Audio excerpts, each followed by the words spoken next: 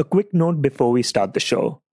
We will be off tomorrow for the New Year holiday, and the next episode will be out on Monday. We wish you a happy and safe 2021. Now, on with the show. Hi, I'm Shashank Bhargav, and you're listening to Three Things, the Indian Express news show.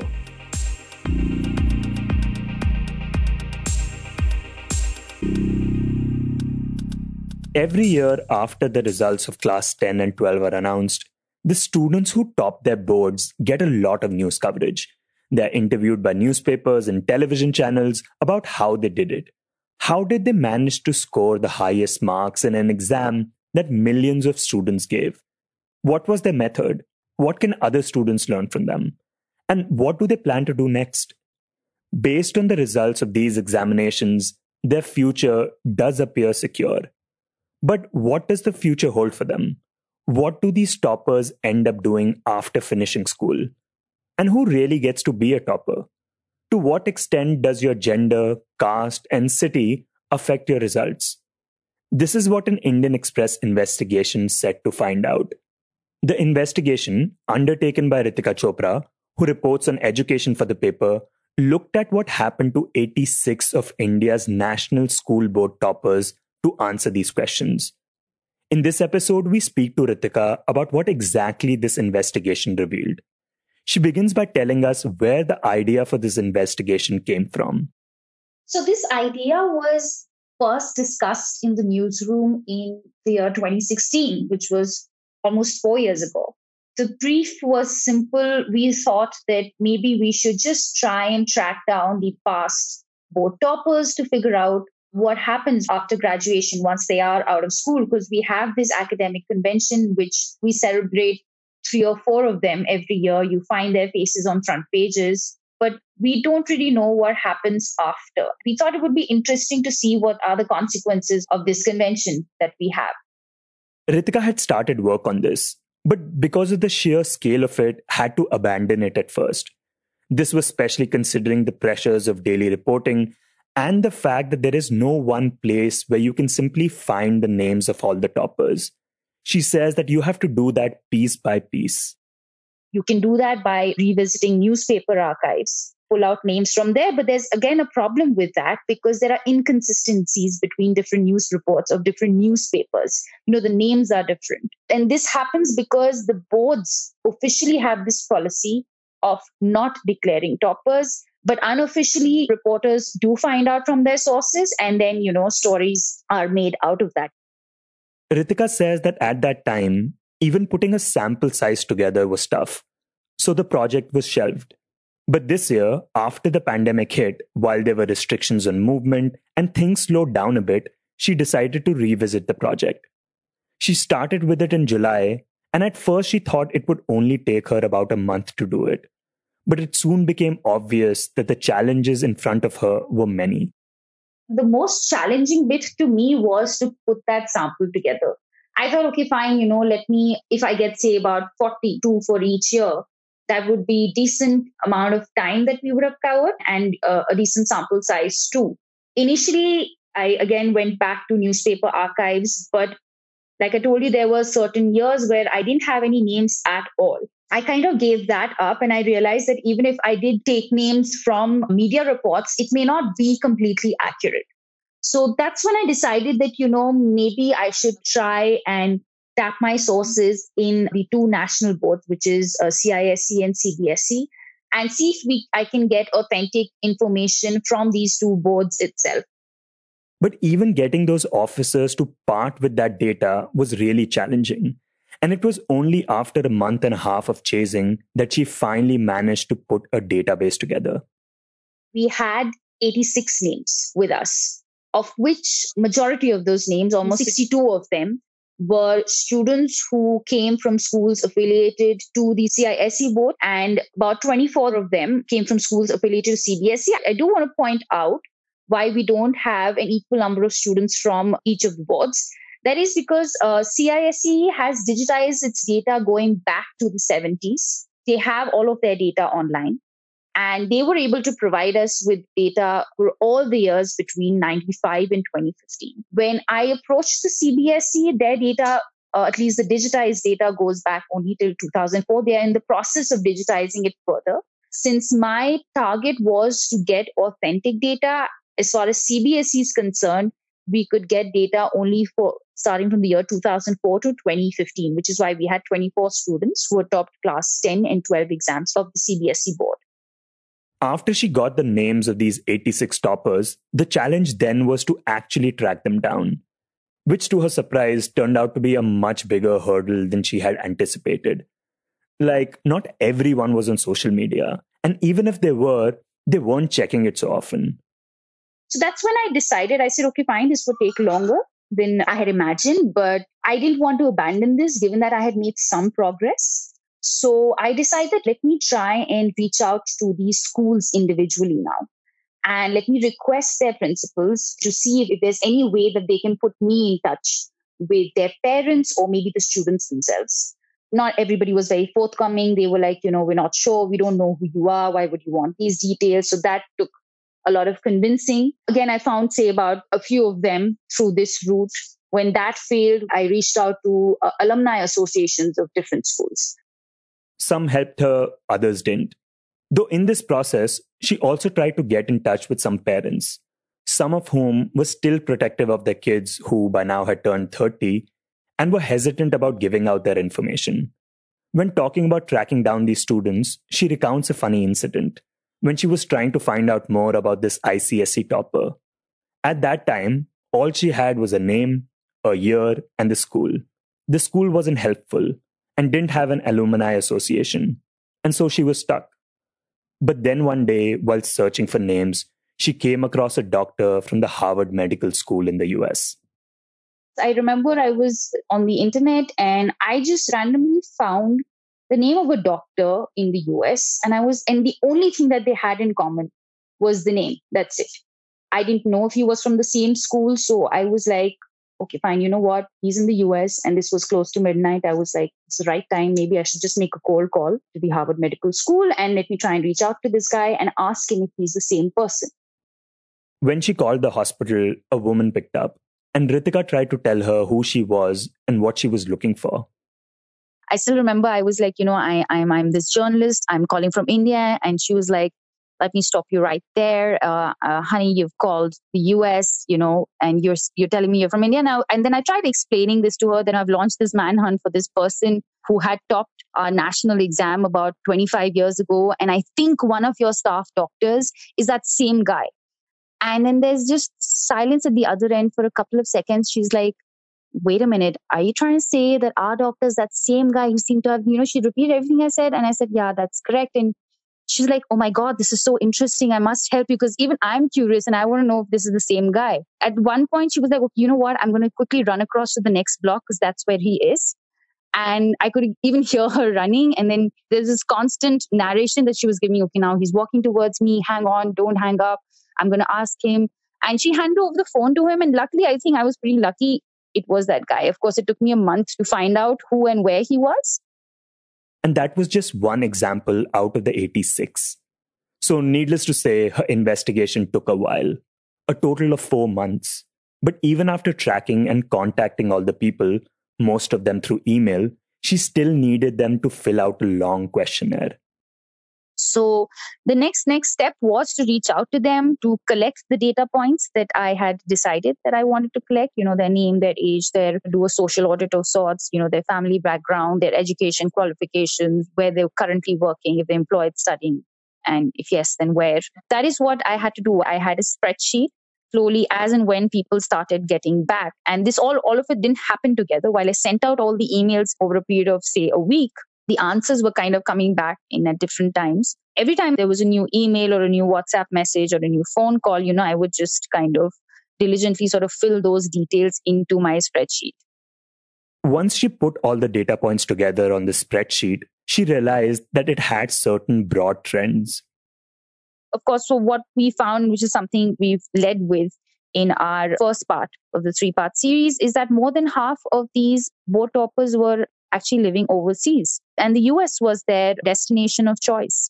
And that most of them were in science and technology, and the IITs were a favored undergraduate pit stop for them. Another interesting thing was more than half of these people came from outside metropolitan cities. They came from tier 2 and tier 3 towns. There was not a single Dalit or tribal from this pool sample, which again was quite surprising for me. The other thing that was surprising to her was the gender gap in the trajectories of these toppers.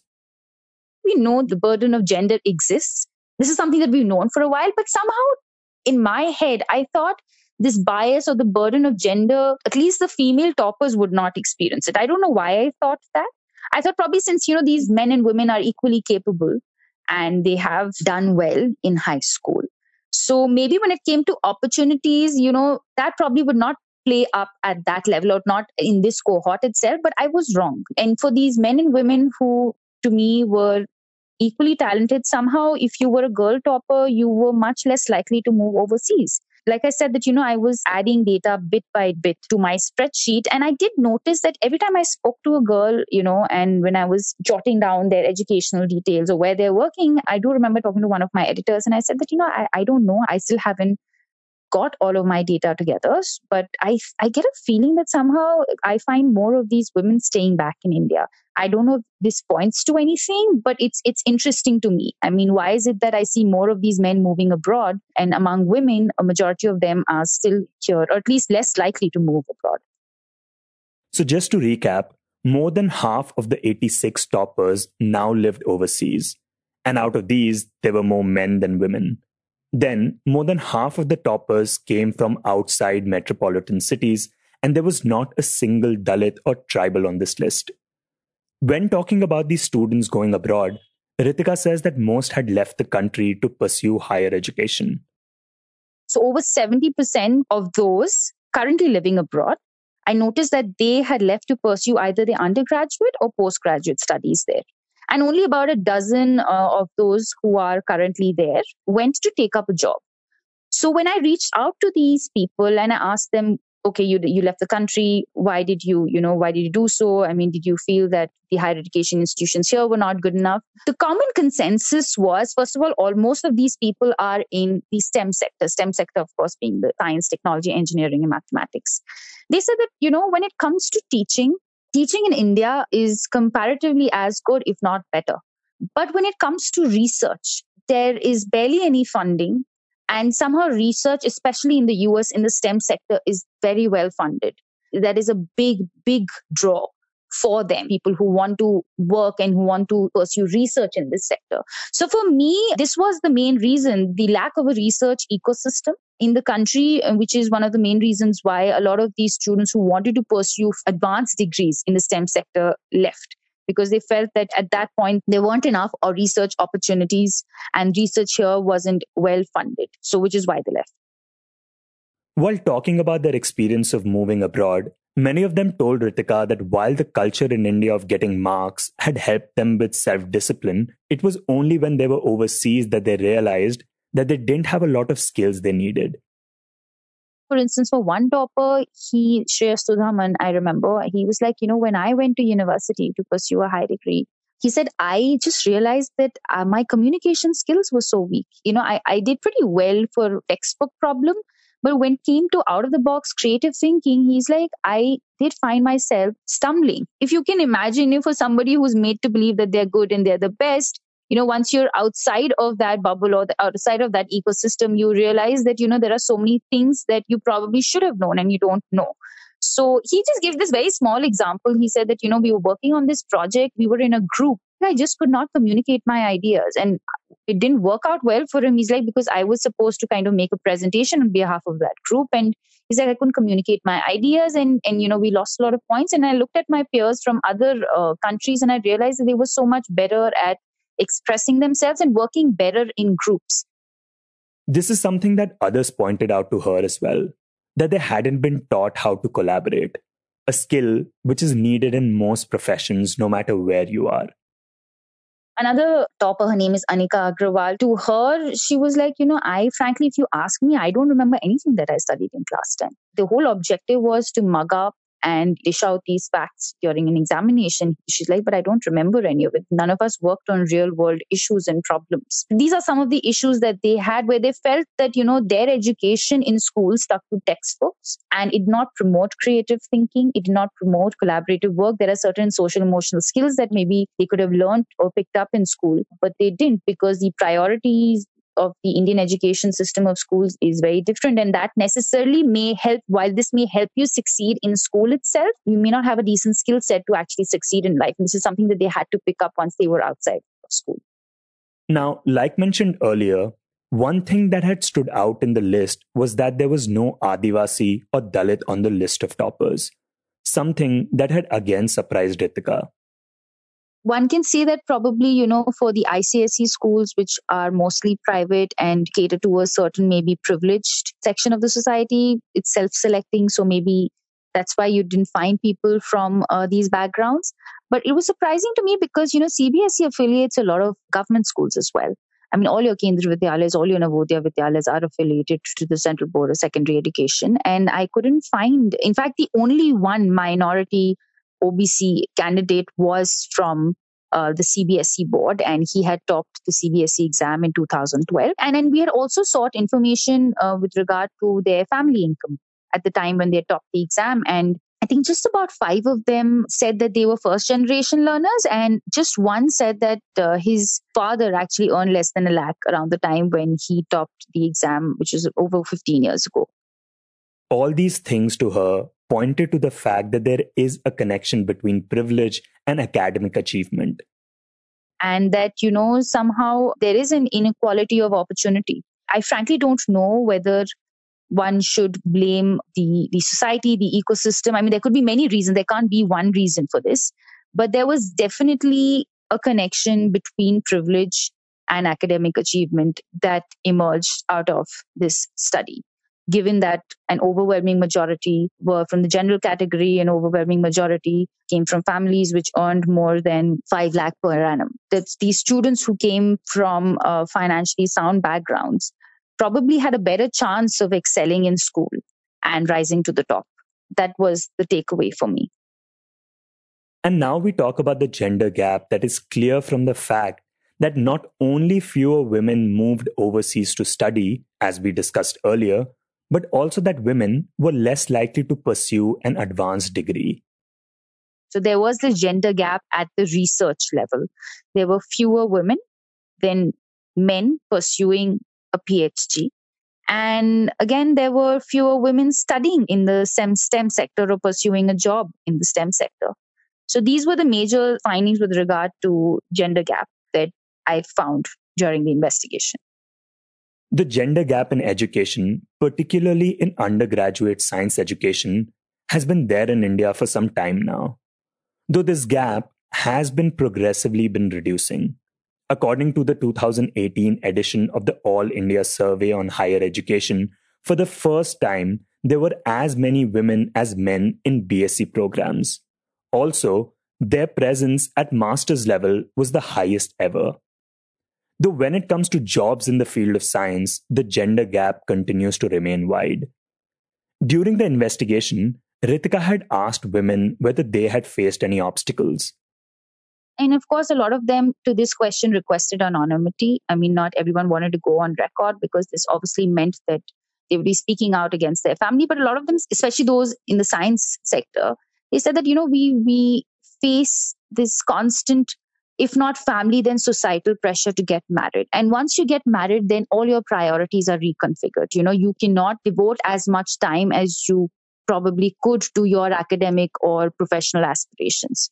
And interestingly, of all the men who responded to my question, and nobody spoke of this need to balance family obligations with career or to balance family obligations with academic aspirations. At least nobody said this upfront, while there were many women who did say this on the condition of anonymity that, look, there is pressure to get married. Even if your family supports you, there is this ecosystem of this extended family, which is constantly, putting this pressure on you.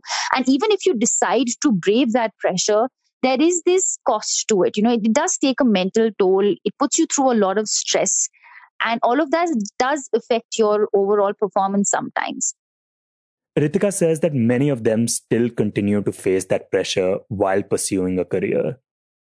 Some say that, it's a lot of conditioning. I just end up choosing career paths where I feel that I will not come into conflict with men, or career paths which are probably seen to be more women friendly per se. So there are these subtle pressures which are constantly at play, which do actually end up, gender does end up influencing your career and your academic choices, is what I realized, which to me was counterintuitive. Like I mentioned earlier, I thought that these women probably will escape the burden of gender, but a lot of them didn't. I mean, of course, by the way, to be sure, it's not a boo-hoo story really, because they all are still doing well, but they at the same time do confess that, the pressures that they face leads to a lot more of them not pursuing research.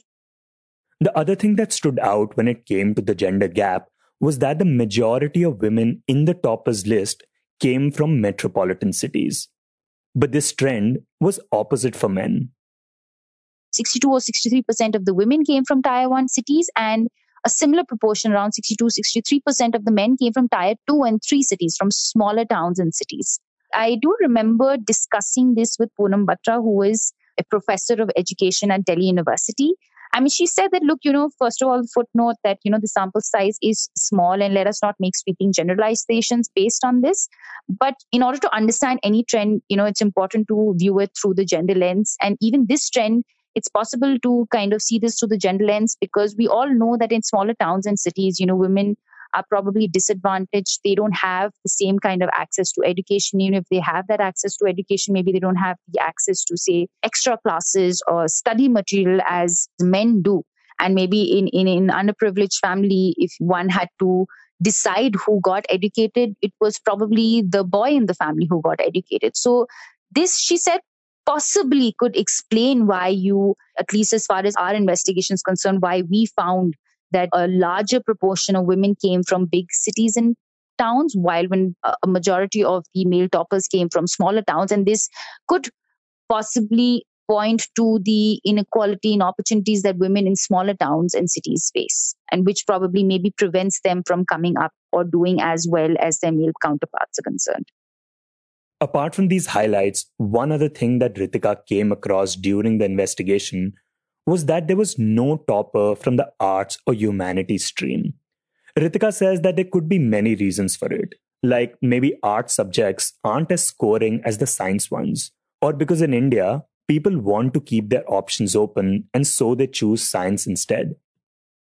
A lot of people in India, at least, and probably that's the reason why a lot of them come from that you study science to keep your options open.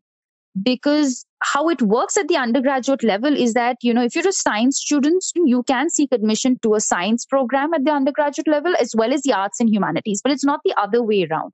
So if you're an arts and humanities student, for obvious reasons, you'll not be able to study science. So a lot of these students said that, I remember one who had studied law in Bangalore. She said that, I studied science because I wanted to keep my options open.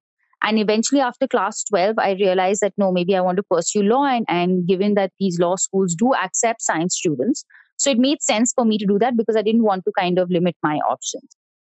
When we look at the sample size chosen for the investigation, as mentioned before, the toppers are largely from CBSE, ICSE, and ISC boards.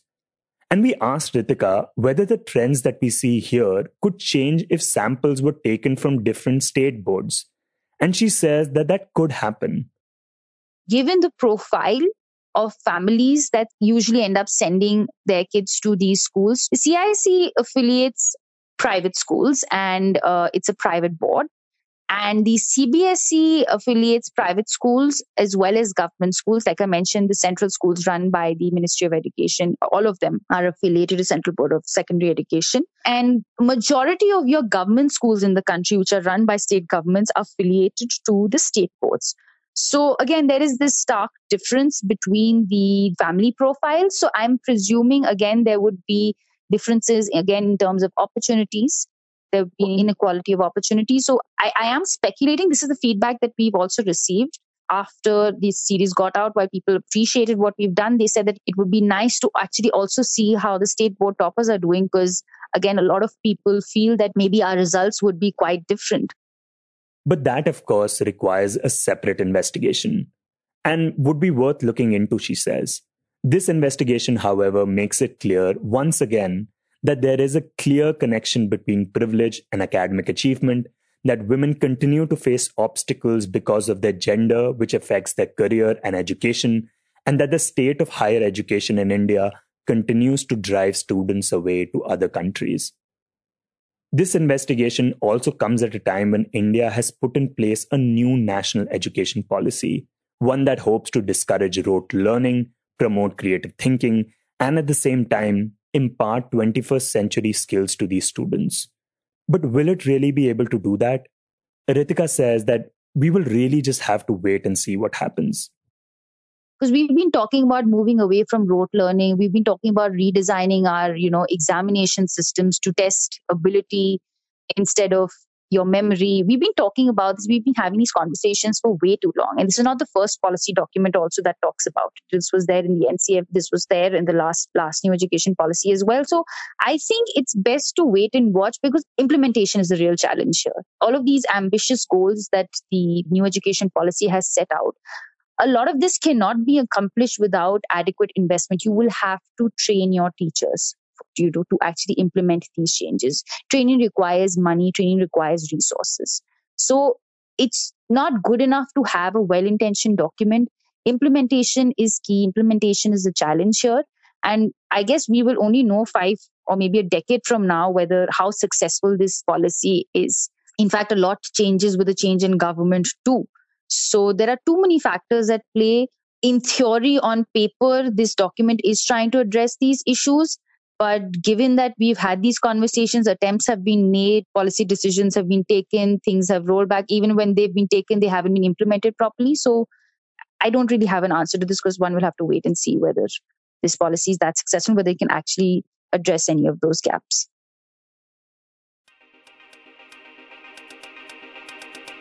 You were listening to Three Things by The Indian Express. Today's show was written and produced by me, Shashank Bhargav, with the help of Archita Raghu, and was edited and mixed by Anant Nath Sharma.